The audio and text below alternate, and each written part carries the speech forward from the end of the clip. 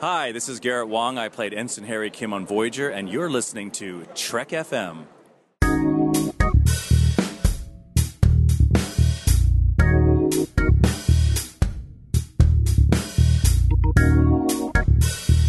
Hello, and welcome to Season 5, Episode 8 of Commentary, Trek Stars, a show which deals with the work of Star Trek creators outside of Star Trek. I'm Mike. I'm Max. Max is back. He was gone on that long away mission thing that we kept up for like a month. I'm surprised that we were able to... Kept up? Yeah, we had like a whole storyline. Like first you went to like Ryza, then you came back, but you picked up Andorian shingles, so you were in sick bay. Then you went on another away mission, this time to SETI Alpha 5, but we weren't sure what was going to happen with SETI Alpha 6, and then that hit and spun out of orbit, but you were... We had a whole big, long storyline. The weird thing is, if you, replace the nouns, it's pretty accurate. Yeah, I know. I kind of figured. Yeah. But anyway, you're back now, which is great. However, John is gone. Although, here's a cool thing, right? Because it's the holidays. We can't actually be in the same place at the same time. It's a whole Clark Kent Superman thing. I don't know which one's which. Well, you're wearing glasses, but so does he, so I don't know. Anyway, but you know what? Here's an interesting thing that you guys can do. The reason why John isn't here is because it's Christmas week, and everyone's busy, and John has another podcast, which is his thing, Words with Nerds, which you can find at nerdswords.podbean.com. And this was the only time that he could record his show, right? So he's recording his show right now as we are recording our show. So if you want the full experience, go to nerdswords.podbean.com and download this week's episode of Words with Nerds, and then start it up at the exact same time that you start this up, and you can literally experience what all of the commentary Trek stars are doing right now at this moment in time. I don't understand why we don't just interrupt him. We just Twitter bomb him and call him and email him so that all of the notifications happen at the same time, so you can actually time it correctly, so that you can listen to both of them at the same time and hear us annoying him. Today we are starting a new series, this one on LeVar Burton and his work as an Emmy nominee. It's kind of crazy. This guy has won a dozen Emmys for Reading Rainbow.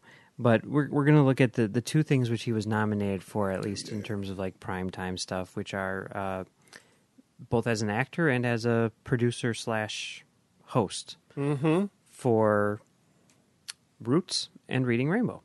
Now, today, before we do that, we are going to look at his work in Star Trek. And of course, everyone knows him as Geordi LaForge, but what people may not be as familiar with, I'm sure they're familiar with it, but not as familiar with, is his work as a director, which is pretty substantial. He's essentially directed a season's worth of Star Trek. So, yep. Star Trek The Next Generation, Geordi LaForge, played by LeVar Burton. What do you think about Geordi LaForge as a character? I think he's very polite and likable. He's like a teddy bear that occasionally rolls under a door. It does a barrel roll under a door, right? I don't know if that's technically a barrel roll. Okay, all right. So I think a barrel roll has to be a lateral. I think it's I think it's yaw. Okay. But yeah, I don't know. But anyway, yeah, I think the main problem with Geordi is that he's just kind of a nice guy. He doesn't really have a lot of internal conflict. I mean, that's really the only real problem with the character, is that he's just sort of too good. Okay, all right. I kind of disagree with your assessment of the character. That's impossible. As is very well known by a lot of people, I don't like Geordi LaForge at all. This has nothing to do with LeVar Burton. I think that LeVar Burton's portrayal of Geordi LaForge is very good, and I think that he does a very good job of playing him as a jerk. I think it's very intentional. I think that's how the character is written. I think that his performance is very solid. I'm not saying that LeVar Burton's a jerk. I'm not saying that LeVar Burton's a bad actor. I think LeVar Burton is a good actor, but he didn't seem like a jerk. Geordi LaForge, he seems like a jerk. And I think that character is really annoying. But I think he was written that way. I think he's supposed to be. I don't know. But there's this weird conflict between them saying, like, we want to make this guy kind of a jerk, and we want to, or we need to make all of these characters likable to each other and all get along and everything. And it's like, why are you dealing with this jerk? But maybe there's a reason why his only, like, real friend or his only really close friend is the android who's not offended by people being jerks. Yeah. I don't know. But, you know, there's a lot of Geordi episodes, and the character itself, you know, went through kind of an evolution. You know, the initial concept, I think, was pretty solid on a metaphorical level, the idea of the... I'm curious, which one of us is Data? In this scenario, Yeah. I think that you're Data and I'm Geordi. Really? Even though I think that you're more of a jerk than I am. I'd like to think so. It's not a perfect analogy. I don't know. Okay. But, you know, whatever.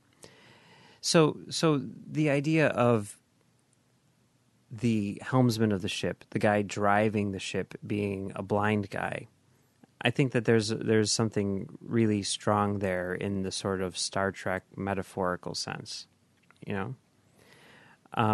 Okay, well, I don't think that he was actually supposed to be the helmsman in the sense that he was literally driving the ship. I think that was metaphorically what was supposed to be what was going on. And I think Gene Roddenberry has said as much, actually, you know? Mm-hmm. It's just like the idea of, like, yes, we want to include someone who has a disability of some sort, you know, to show that, you know, this is not going to be a factor in the future. And we're going to sort of hit that nail right on the head by saying, like, the guy who's responsible for driving the ship is blind. At the same time, it kind of still plays into the notion that there's something wrong and it needs to be corrected. That's true. You know, I mean, that is something which I think Roddenberry has been criticized for in a lot of ways. But but there's also sort of the idea of, like, I think kind of what he was going for, you know, in his heart was like, this isn't a limitation. You know, this can actually be a strength. You know, Geordi sees better than the rest of us. Well, I mean, just different. It's not like the first time it's been done. I mean, is there no truth in beauty? Oh, sure. I mean, yeah, but I mean, same thing. Sure, but to be able to sort of make it one of your main characters, you know, I guess that's pretty cool to me. But the problem with it on a week-to-week basis is once you do have that sort of, you know, thing, and if it was structured like the original series where he's there because they need an extra body on the ship, you know, kind of like Sulu was in the original series, then yeah, you could have that, and that's a cute little thing and a nice reminder of what's going on. And in a lot of ways, that's kind of what they did with Uhura, you know. You have, you know, an African-American woman on the bridge of the Enterprise, and that's really her big contribution to that show. They don't give the character anything else to do. Well, they didn't really give a lot of characters. I mean, they didn't, right. Not even McCoy had much to do. And even he, you know, was kind of, you know, I mean, there were, out of the three, well, I guess you could say Scotty every once in a while, too. And that's how that show was set up. It was always about Kirk. And then Spock, and then, you know... It was always about Kirk and sort of about Spock, and every once in a while, somebody else would get a bone. Whereas, you know, by the time Next Generation came around, TV had changed to the point where your supporting cast all had their moments to shine. And if you have 7 or 8 people on the show, every one of them is going to get an episode or two over the course of a season. TV changed, and also kind of... it was really the market reality. Yeah. Because of, you know, a much, much larger audience. You have to appeal to everybody, so you have to make different episodes. Mm-hmm. Double-edged sword. Get the standalone restrictions and the variety. And because of that, you know,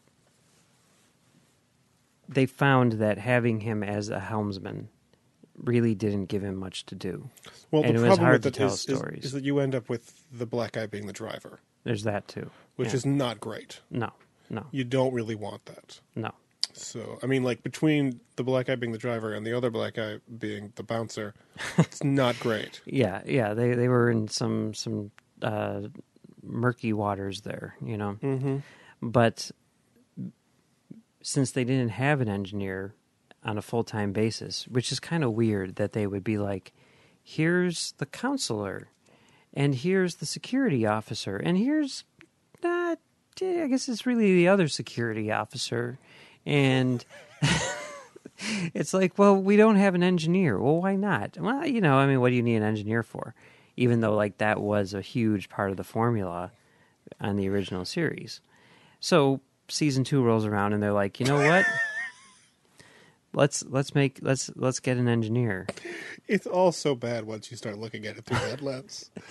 Once you open the door to the like, is it racist? Yeah, it's kind of weird, you know, the whole thing.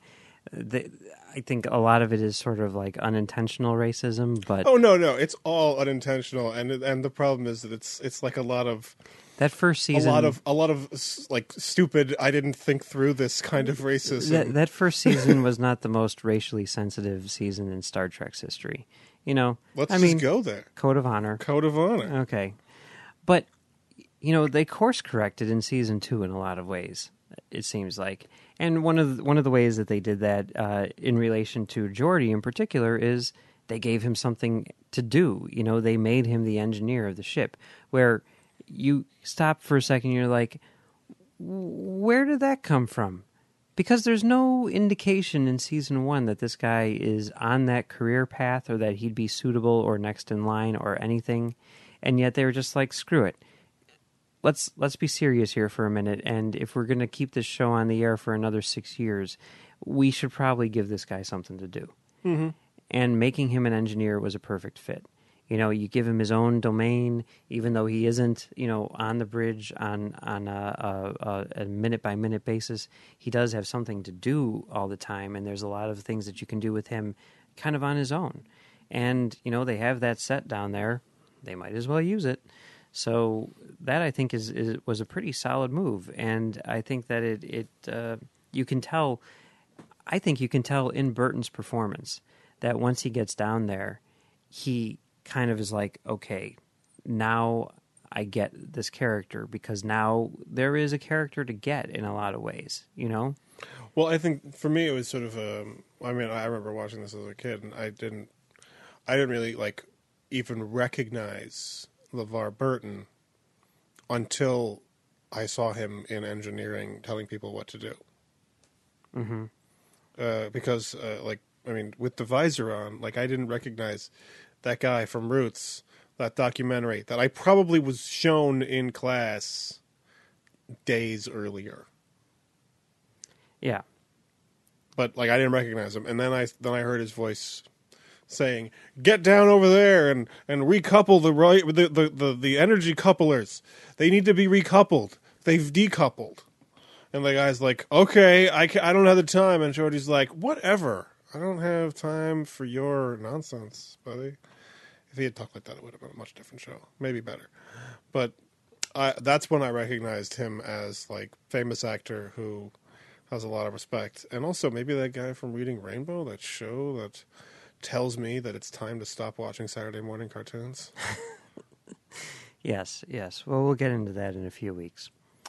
But yeah, I mean, it is kind of crazy if you look at it and you look back, you know, like in you know, the Star Trek Next Generation companion that Larry Nemeczek wrote and everything like that. It really does seem to indicate that LeVar Burton was the big name in the cast. You know, he was the guy who did Roots, which we're going to talk about next week, and he's the guy who was known to people. Yep. And he was kind of their get, in a sense, you know, in a similar way that Shatner was on the original series, you know? Yeah.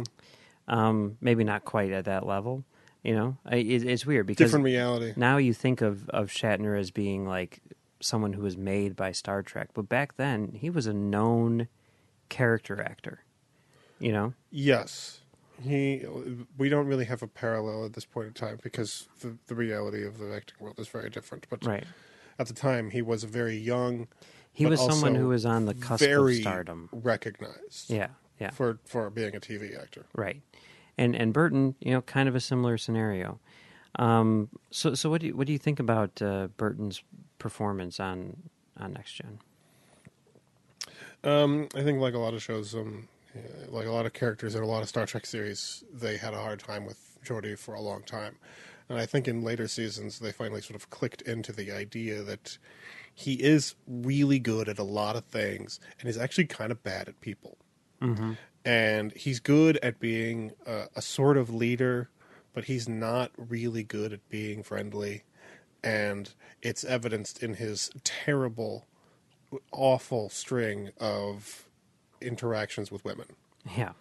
He is he has not only he has no game, he has negative game. He makes other people without game better players. Yes. Yeah. I agree with that. And it's weird because I feel like his performances are better when he's not the focal point. If he is like a supporting character, I feel like he's really locked in to what he's doing. I don't know. Maybe he's just good at technobabble. I don't know what the history is on that or whatever, or if it's just that. I mean, he sells that stuff, and when there's a problem or something, or like. Well, it helps that you can't see him rolling his eyes. That's true, But when anytime that there's anything like that, I feel like he's really locked in, and that it's very sort of a very consistent and solid performance. And when he's in like those awkward social situations or whatever, I don't respond to it as well. And I think part of that is the writing, both in terms of like me not being interested in these stories, and also in terms of them not being as good and maybe not knowing what's best for the character. And obviously, if you're needing to play a character and the writing for that character is not tremendously great, then your performance is going to suffer because you don't have the material that you need to work with, Well, I think that for the most part, the interactions with women sequences are really good. I mean, like, Akriel is the only negative one I can think of. I mean, yeah, I think they are decent episodes, but I mean, like, just comparatively speaking, the two Leah Brahms episodes, yeah. I think, are really good examples of LeVar Burton being really good at acting, mm-hmm. and Geordi being likable, and also kind of sad. Sad for sure. Likable. Maybe it's a difference. Like, yeah, she's cute. She's not real, Geordi. Maybe tone down the creepy a little. Yeah. You're getting a little Barkley up in here. But if there's an episode, which I do think, Geordi LaForge shines as sort of like the spotlight, at least amongst the regulars, and also LeVar Burton shines in terms of his performance. And it's true to the character, down to him being a total jerk. It's Relics, of course. That's the ultimate Geordi episode, right? I think. That's what you say. I don't really You don't agree. Okay, all right, fair enough. I think that Relics is really solid, and I think that his performance in it is solid, and I think it really hits the nail on the head. And this is the one that I always point to, because most of the time it's just little moments, like in the episode where the ensign spills coffee all over his uniform, and he's like, "Yeah, I'll get another one." Like there's just a certain shortness to him, where the thing that I keep on thinking is like, you're not paying these people. They're here, as volunteers. Yes, if they were Because paid, of the economy. that would have made it so much better. No. But I mean, like, he's a boss. What do we pay you for? Oh, you're right. Never mind. I shouldn't have yelled at you. You're a volunteer. I'm a volunteer. Honestly, why don't I yell at you? Who cares? What are they going to do? Fire me? Oh, what am I going to do now? It's just Maybe I'll go live at home and do nothing. It's just kind of a thing where it's like, anytime I see him interact with one of his, subordinates, I'm just like, why you got to be so mean, Geordi? They're trying their best. They're trying really hard. I agree that he is sometimes rude. Yeah. I also don't really care. See, to me, it's just usually just these little moments, right? And I'm always like, because I'm always the guy who says, I feel like no one else points this out, but I'm always the guy who says, like, Geordi's a jerk. I think that the problem is that we are only seeing Geordi when there is serious stuff happening. Maybe. And when serious stuff is happening, the only guy who has to do his job well, or everyone will just die, I guess that's it, gets really tense. I guess that's it. Everybody else can screw up and people might not die. He's a jerk in the same way that James Cameron is a jerk. And maybe that's why in like the Leah Brahms episodes or whatever, he's cool, because he's not in life and death situations, or sort of, but whatever, sort of is. But but Relics is the episode which is key to me, in that it's like you are being a total jerk to this legend. I mean, James Cameron would not be treating Orson Welles the way that Geordi LaForge treats. Yeah, but if Montgomery Orson Welles Scott was standing around James Cameron going like, "Oh man, you're not gonna believe it. I totally did this. Like, okay, did you see like my Hamlet? Okay, because like the T-1000, right? It's very Macbeth. Let me explain what I mean for the next 45 minutes. Like you would go, oh my God, Orson, I know that what we're doing here is cool and you want to hang out and talk about stuff, but like it's the middle of the night and like I gotta get the shot and like I'm inventing CGI. It's a whole thing. Can we get LeVar Burton here to distract this guy while I get the shot done? It's just one of those things, and maybe it's because the episode is kind of told from Scotty's perspective, but it's just like, come on, man, just be nice to the guy, give him a break. He's had a hard day, I agree. I think that there's no real easy way of making that scenario work. And I think that what they do is completely true to the character and everything. And I think that it is a really good episode, and it's a really good Geordi episode, and I love it more than anything else because it's one that everyone's familiar with, and I can very easily point to it as an example of Geordi being a total jerk. So, whatever. I think that the opposite argument that he's being responsible and doing his job well and eliminating distractions from his day, it's a reasonable thing to say. And when Picard says, look, I know that what you're doing is not wrong, but I'd like you to cut him a little bit of extra slack because I feel sorry for him. And when you think about it, maybe I should feel really sorry for him because like everyone he knows is dead, except for Spock. Which is really weird, because like he didn't even get along with Spock that well. I mean, they didn't really talk. Yeah. I mean, if they hung out, they'd be like, remember that time? Oh, I wasn't there for that. Yes. I was at the ship. I didn't... Really? That is ridiculous. Yeah. Wow, I don't even know. You believed that. Apollo. Fine. Whatever. God. Yeah. I'm going to go get drunk. But that was Spock saying that. Yes. I don't know. Yes. Yeah. But, I mean, I don't know. I like that episode. I like Burton's performance. And on the whole, I think that Burton's really solid. I think that, over the course of the series, he, certainly crafted a character which is believable and it's a kind of a bold move to make him a jerk. And I like it. Anyway, even though I don't like Geordi. I think of his being a little ornery, but not a jerk. Okay. Fair enough. Curmudgeonly? I would say curmudgeonly. Fair enough.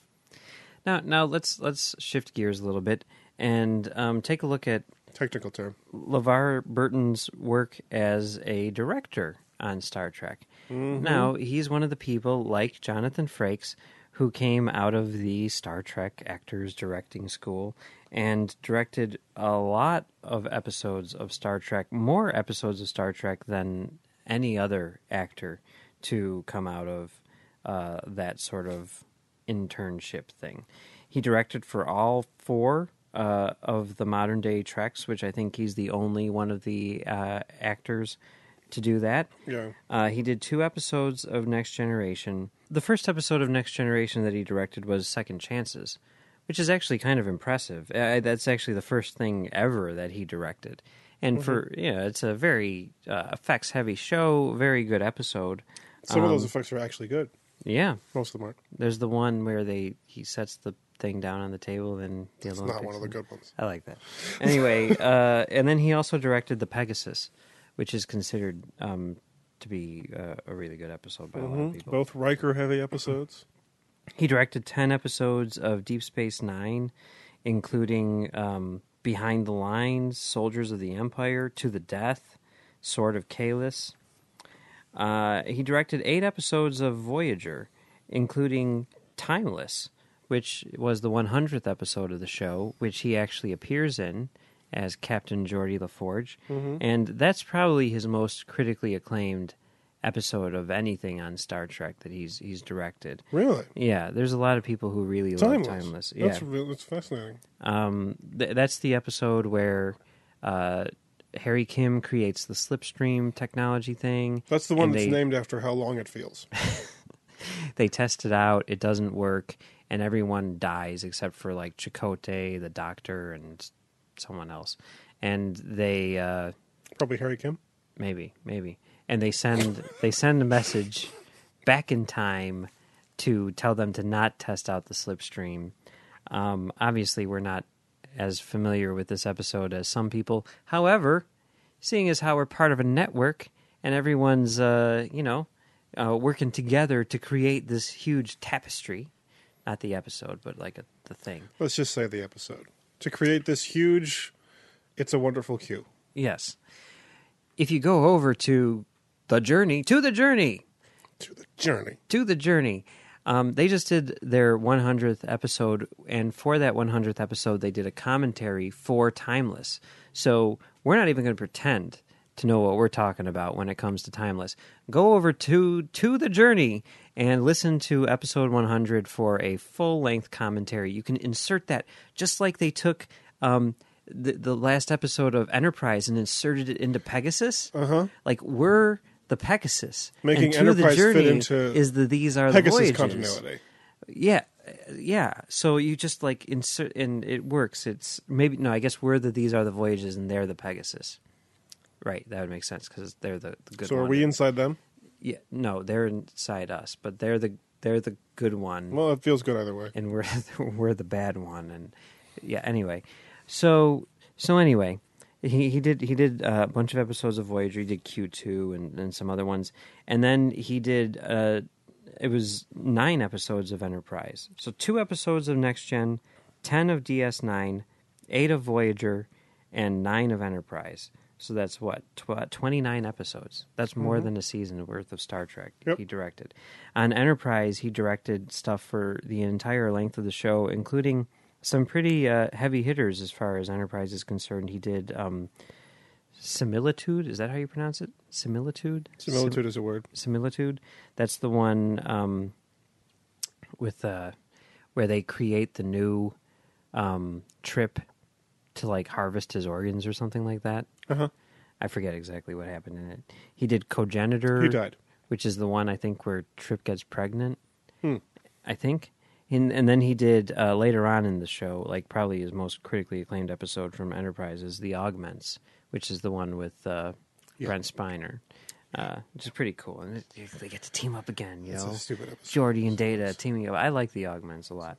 Yeah. I like that. Yeah, you shouldn't. That arc. That's pretty cool. So pretty solid career as a director. Now, there's something which I've been going back and looking at this because I don't remember this when it happened, but I remember going to a convention and hearing about this. But he was at least being considered to direct Nemesis. And from what I remember hearing from back in the day is that he was kind of set up. He was all in line to do it. He was Berman's choice, essentially, and everyone was like, now it's LeVar Burton's turn to direct a Star Trek movie, and he's earned it. Yeah. He's directed 29 episodes or whatever at that point, 22 or something like that, and it's his turn to get a movie. And then it was the studio who stepped in and said, Stuart Baird, we owe Stuart Baird, because look how he saved Mission Impossible 2 and Lara Croft Tomb Raider. So he's going to be directing. And we don't pay him, so we've got to give him a franchise. Oh, no, wait, we do pay him. Maybe we don't have to give him a franchise. But they gave him a franchise. And Burton did not get to direct Nemesis, which is unfortunate. He's directed a lot of stuff. He's directed a lot of television. To be fair, he probably wouldn't have been able to save Nemesis. A few TV movies. I think he could have, honestly. He did. Well, I mean, there's no way he could have made it worse. He did It's literally not possible. He did a movie called Blizzard, which is like a kids movie, which I remember playing at the Chicago Children's Film Festival, and I remember thinking, like, I want to go see that because LeVar Burton directed it, and it was on like a Saturday morning because it was Chicago Children's Film Festival, and I'm like, I can't go. I'm sorry, I can't. Still haven't seen it. But whatever. So that's his career as a director, which is pretty impressive. So, I'm surprised that he didn't direct, like, Reading Rainbow episodes, because, I mean, he produced it for, like, 1,000 years. You know, it's quite possible that he has. He's directed a number of things, and we're not going to be looking at any of his stuff as a director, but, I mean, just to kind of give you an idea of some things that you might have heard of. He hasn't directed any Reading Rainbow, but he's directed Soul Food, Jag, Charmed, Las Vegas, and now a show called Perception. I don't know what that is. Rachel Lee Cook is in it. Okay. Well, he's directed 2 episodes. He's of also that. in it. Oh, he is? Yeah. Oh, then there you go. Okay. Perception. Look it up. I think it's on TBS. Honestly, I'm not sure. Okay. And as an actor, he's done tons and tons of stuff. You know, Roots, his name? obviously. He's a free enterpriseman. Oh, Rafer Weigel? No, he's doing sports in St. Louis right now, I think. I think he's doing actual news in St. Louis. Oh, that is. The other guy, the Will and Grace guy. Will and Grace guy, yeah. And, you know, as an actor, he's been in everything, you know, just all over the place. Right? He's on as himself in The Big Bang Theory. And yes, you're right, he is on Perception. Oh, that's cool. So I watch Perception, just by the way. Community, too. He's on Community. As LeVar Burton as well. So does that mean The Big Bang Theory takes place in Community continuity? Go to hell. I said that just for you, Max. All right. Well, so any final thoughts on LeVar Burton's work in Star Trek? I don't blame him for anything that happened on Enterprise. Okay. Is that it? I have a problem. My problem with Timeless is that it's one of the many Voyager episodes that never happened. Yes. And I hate those. Yes. And yet they tend to be the best ones. A Year of Hell is the best episode. No, it's not okay when the only way you can have drama is by making it not have happened at the end of the episode. But the drama is really good up until they say it didn't happen. No. You know why? Because it's not about the journey. Okay. It's about the destination. Ooh, the gauntlet has been thrown down.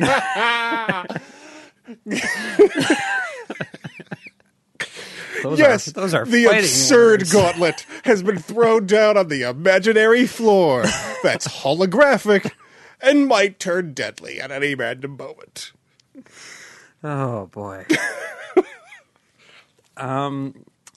Yeah, my final thoughts, I don't even know at this point. He's a good director. He's a really good director. He just worked on Enterprise, which is unfortunate. He's a really good actor and director. You know, I think that he's a great actor. His performance is really good in Next Generation, and also what you're saying about him being a good director is totally true.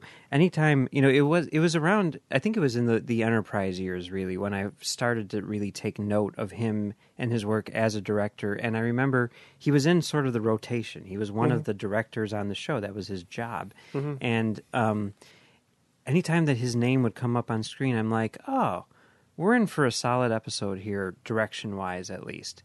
Like, I know that he's got, like, a very clean style. I kind of know what to expect. Like, there's some guys who are just really sort of, like, over two-shot. There's other guys who kind of have, you know, a smooth take on the style, and he was one of those guys. And there are guys who have an awkward take on it. Sure. And when I watched... Patrick Stewart has an awkward take on the style. Patrick Stewart's awkward take on the style, like, pays off, though. Maybe. in interesting ways. Gates McFadden had Gates an awkward McFadden take on the style. Awkward take on the style. I don't blame her. But like Jonathan Frakes, LeVar Burton, Roxanne Dawson, and Robert Duncan McNeil, those guys were all really solid. Yes, they actually all were, but like there are weird things. I don't want, when I watch Enterprise, I don't watch it super attentively, because the fact is I just trail off and start doing other things while it's on, and I just can't pay attention to it while it's on because it's very boring.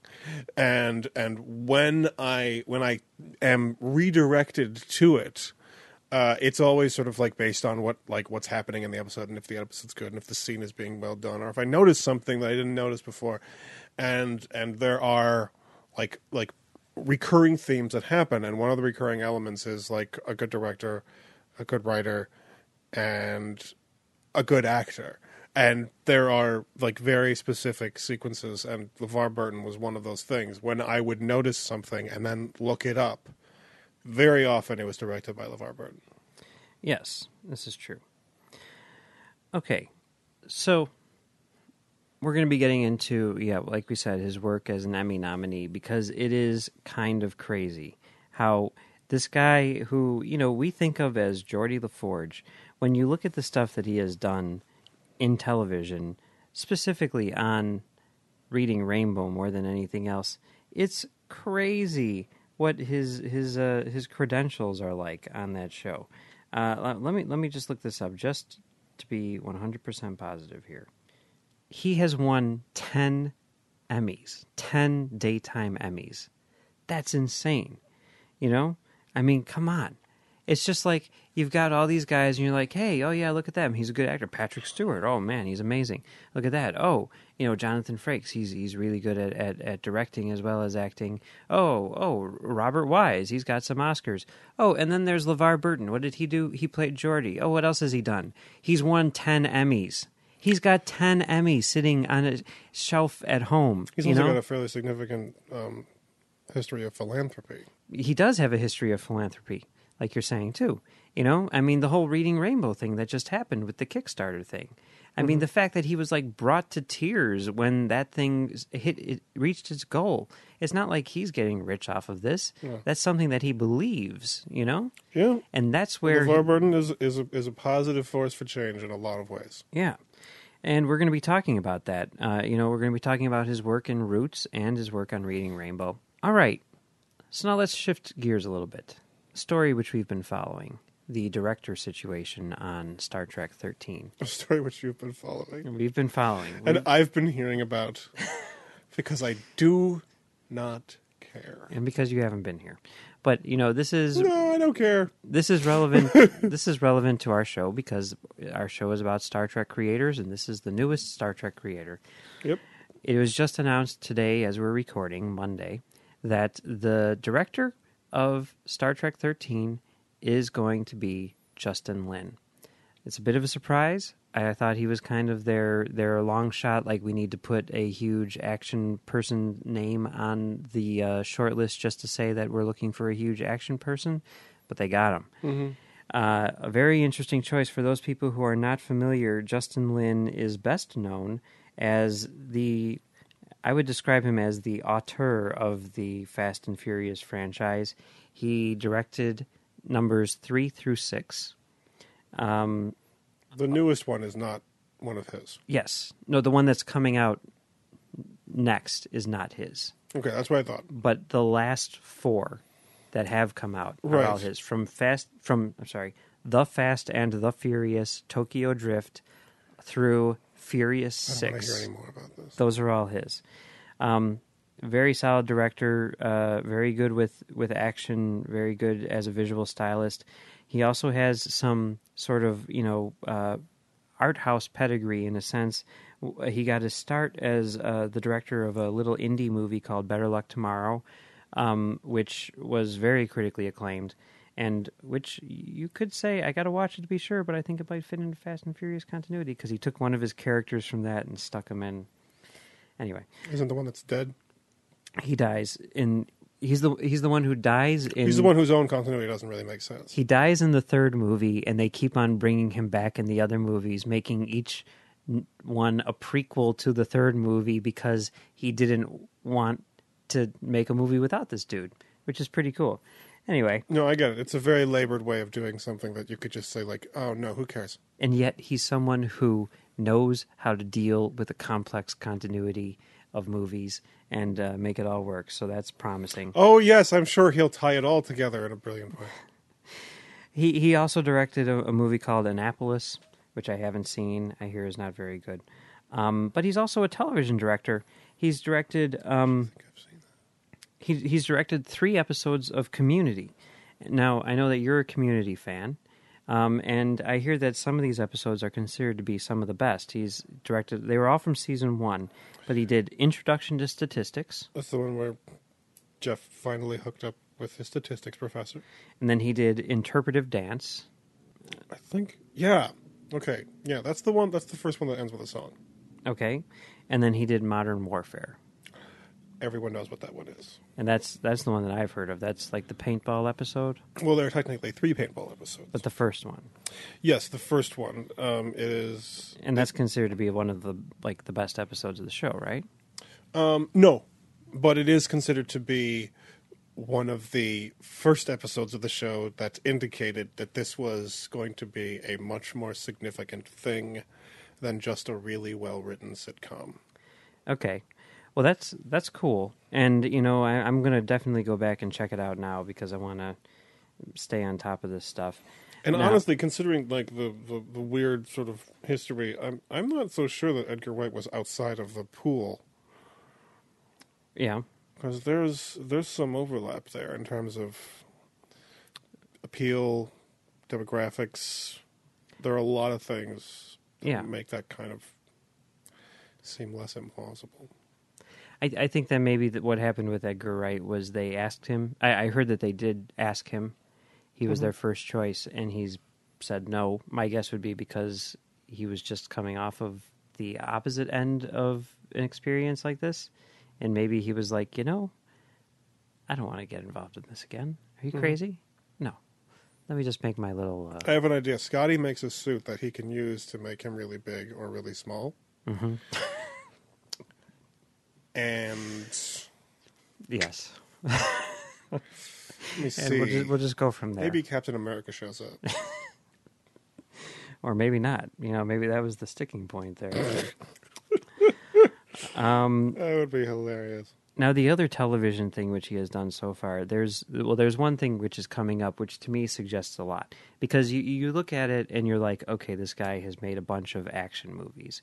Well, a lot of them considered to be dumb action movies, although a lot of action movies which people like a lot. I mean, Furious 6 came out at the same time as Into Darkness. And a lot of the people who are very critical of Into Darkness were like, Furious 6, this is where it's at. This is what it should be. Into Darkness is getting it wrong in terms of like being a big budget blockbuster. Furious 6 is doing it right. Honestly, I would not be at all surprised if the Fast and Furious movies were better than the recent Star Trek films. Well, they're not. I wouldn't be surprised by that at all. But then again... They're not, but they are good. The last 2, 3 and 4, not good movies. 5 and 6, good movies. I've seen 2 or 3 Fast and Furious movies, and they're better than the Expendables. Yes, they are. Yes, so, they are. But how bad could regardless of that, the action, you have to say the visual style is very well done. Even if I don't actually have to say that. Even if the writing is maybe less than ideal. However, kind of like this to me here, this thing suggests that he really is someone who is respected as like a good storyteller, a good director, even if the material that he's working with is not super great. He's directing for True Detective next season. Yeah. Now, you got to think that True Detective has their choice of people to work with. I mean, they were talking about working with William Friedkin, some other people, for the idea that they were like, yeah, let's get Justin Lin to come in and direct the first 2 episodes of this show. It's not surprising. There's no question that he's a good director. Yeah.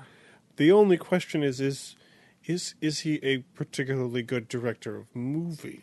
And I think he is a good director. That I have some concern about. I think he is a good director of movies, and I think, like, I've been messaging back and forth with Drew about this because we're all like, we're a bunch of nerds. Anyway, and the thing that... Really? Yeah, we are. Believe Are it you or not. We kind of. Star Trek podcast? Sort of. Anyway, the thing that he brought up, which is very true, is, he's like, okay, looking at his filmography, it seems like he's someone who really is sort of like a gun for hire in a sense. He's a director who's not a writer, and he's not going to try to impart his vision in the sense of a writer's vision onto the series, and that's probably what they need right now. That's probably the best thing for the job. That's why, like I was saying, this Frakes idea is a good one, and I think that Drew is right about that, and I think that, that'll be good. I mean, like, assuming that the script is solid and that he doesn't tinker with it, which there's no reason to think that he would, I think what we're going to get... Why would we assume that? That he wouldn't tinker with it? No, why would we assume that the script is solid? We talked to those guys. I know, but we don't know we what don't they ended know. up We don't with. know if they're going to use we those don't know guys. if That's true. the script is even still in play. We don't know what the deal is there. And I'm kind of thinking that they did throw it out because, Roberto Orsi has been on Trek Movie and he's been answering a lot of people's questions. And the one question which keeps on coming up, one which I've asked a couple times now, is the Payne and McKay script still on the table? Are they still involved? Mm-hmm. And he hasn't responded to that. Mm-hmm. So we'll see. We'll see what we get. But assuming that the script is good, I think that Justin Lin is a very good choice. I think that he can bring a lot to the table as a director. Not as like an auteur, but as a director. If they haven't already ruined it, it might turn out really well. Right. Justin Lin is nothing but a plus to the project. That's my take on it. But why Justin Lin? It still seems like an oddball choice. Well, Scorpion. Have you seen this TV show? It's a new show. An eccentric genius forms an international network of super geniuses to act as the last line of defense against the complicated threats of the modern world. He is a producer on it. He directed the pilot. And one of the other producers on the show is Roberto Orsi. So there you go. There's the connection. So. Well, that's unfortunate. Yeah, have you seen this show or not? I have no idea what this show is. I don't know what it is either, but now I'm curious. Sounds kind of like Threshold. It kind of does, yeah. But it's got Catherine McPhee. Who? Catherine McPhee. That doesn't help. Yeah. Some other people. Anyway.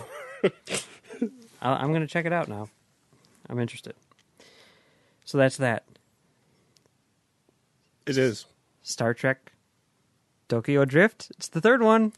Yes, I know. Let's do it. Let's do it. I'm not interested in doing that. Okay. So that's that. Final thoughts on Justin Lin? Happy, sad? I don't have any final thoughts. I'm pretty sure he's still alive, and we'll probably have to make some more thoughts about him. So I'm happy. My current thoughts are not as good as a fit as Rupert Wyatt, but Justin Lin. The more I think about it, the more I think this is going to be an amazing looking movie, if nothing else. This is going to be a very exciting adventure, and that's fun. I'm just curious to see how they're going to work Vin Diesel in there. I'm super excited to see that. Mm-hmm. Yeah, for those people who haven't seen the Fast and the Furious movies, Fast 5, by the way, like one of the best credit cookies ever. I'm like, oh my god, I can't believe they're doing this. I don't even care about these movies, and yet look what they did. That's so amazing. Anyway. Oh. We'll be talking about that. I wish the audience could have seen that extremely geeky reaction that he's had to a thing that you were remembering. Remembering, not caring about. Anyway. So I'm excited. We'll see what happens, but I'm excited. All right. Well, it's been fun talking about LeVar Burton and touching on Justin Lin today. But that's not all we're talking about here on Trek FM. So here's a taste at what you may have missed elsewhere on the network. Previously on Trek.fm, Standard Orbit. And so I was biased against it. Even when I started buying the 2-disc collector's edition DVDs, I avoided buying any of the even-numbered movies. Odd-numbered movies. Earl Grey. Like they stated in the end of the movie, they thought he'd outlive all of them. And I'm like, yeah, that's what should have happened. We should have seen Data, like, in the, 26th century, like Data 5.0, whatever we call him. To the journey! You don't know if she's going to stab him or smooch him. Well, she's going to smooch him, of course, after dessert. After dessert. We all know what dessert means. Warp 5.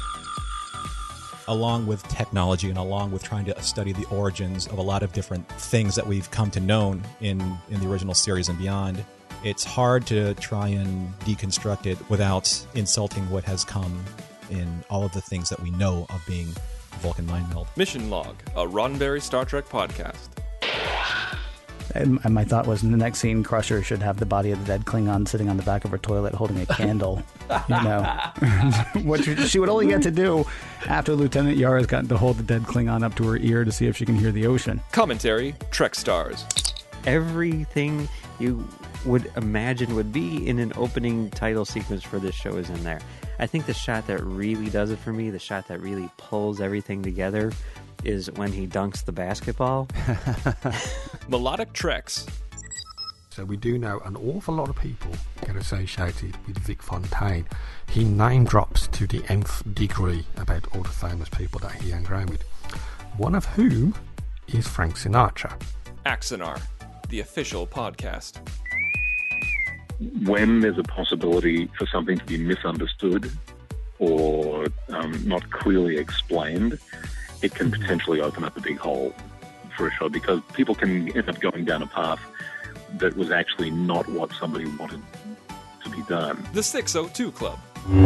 What are those Bond movies that you go back to time and time again because they just do it better? First of all, Matthew, nobody does it better. That's true. It makes me feel sad for the rest. And that's what else is happening on Trek.fm. So check out these shows. You can find them on iTunes, Stitcher, Spreaker, Windows Phone, SoundCloud, TuneIn, Zune, Windows Zune. I don't think so. Soundphone. Wherever you find podcasts, you'll find us there. You can also stream and download them directly from the website. So go ahead over there and check that out. And we've got tons of shows for you to choose from. New shows every day. Talking about some interesting stuff. Go check out To the Journey's commentary for Timeless, because LeVar Burton. I almost said Tim. Didn't quite, but I almost said Tim. Why would you say Tim? Tim Burton. Same difference. That's so fascinating. Now you're getting first names confused. So what's happening? So go ahead and check that out. Before we go, we'd like to ask everyone to please support our sponsor, who helps us bring commentary, Trek Stars, to you each week. And our sponsor for this show is Audible.com. Audible is a great way for you to read all of the books you've always wanted to read but never thought you'd have the time for. Audible is the premier source for audiobooks, with more than 150,000 titles to choose from, and new titles coming every week. From classics to current bestsellers, and even some of the most famous Star Trek books like Prime Directive, Federation, and Spock's World, Audible has something for everyone. They've even got Michael Jan Friedman's adaptation of Relics, which is narrated by James Doohan and LeVar Burton. So you can listen to LeVar Burton's performance and just feel the jerkiness coming through in the character of Geordi. Okay, so I think we're going to need to get a video of you listening to the entire thing, reacting to things. Like, it's just going to be a camera on you going like, why's it gotta be? Come on, Geordi. Why's it gotta be like that? Cut him some slack. Just the headphones. Just headphones. All right. For those people who aren't familiar, the USS Enterprise discovers the wreckage of a starship upon the monstrous surface of a Dyson sphere, an artificially constructed habitat built around a star and preserved in a weak transporter pattern, is Starfleet's engineering legend, Scotty. Mr. Scott boards the Enterprise to find himself lost in a world that he barely recognizes, a world that has passed him by, and a jerk who isn't going to let him forget that he's completely freaking useless. Word for word recitation of the description of this episode. And you can get this book for free since you listen to Trek FM. As a Trek FM listener, you can get a free audiobook of your choice along with a 30-day trial to see just how great Audible is. So give it a try today. Catch up on all those classic Star Trek books you've yet to read and that latest novel from your favorite author as well. Just go to audibletrial.com/TrekFM and sign up today. Again, that's audibletrial.com/TrekFM, and we thank Audible for supporting commentary, Trek Stars, and Trek FM. And finally, if you want to support the network personally, you can go to patreon.com/TrekFM. That's patreon.com/TrekFM and donate to us there. It's kind of like Kickstarter, but on a monthly basis. There's certain rewards levels, everything from like wallpapers for your phone all the way up through like we've described it a million different ways. Yeah. Like Kickstarter, but Kick Upkeeper. Let's try. It's like a subscription to a magazine, except instead of a magazine, it's people talking. Yeah. And, even $1 or $2, it would be greatly appreciated. You just, if you can help us out, we would be very, very appreciative. If you can, just go to patreon.com/TrekFM. Thank you very much. All right. Well, that's it for part 1 in our series on LeVar Burton. Next week, hopefully John will be back, and the three of us can discuss his Emmy-nominated performance on the miniseries Roots.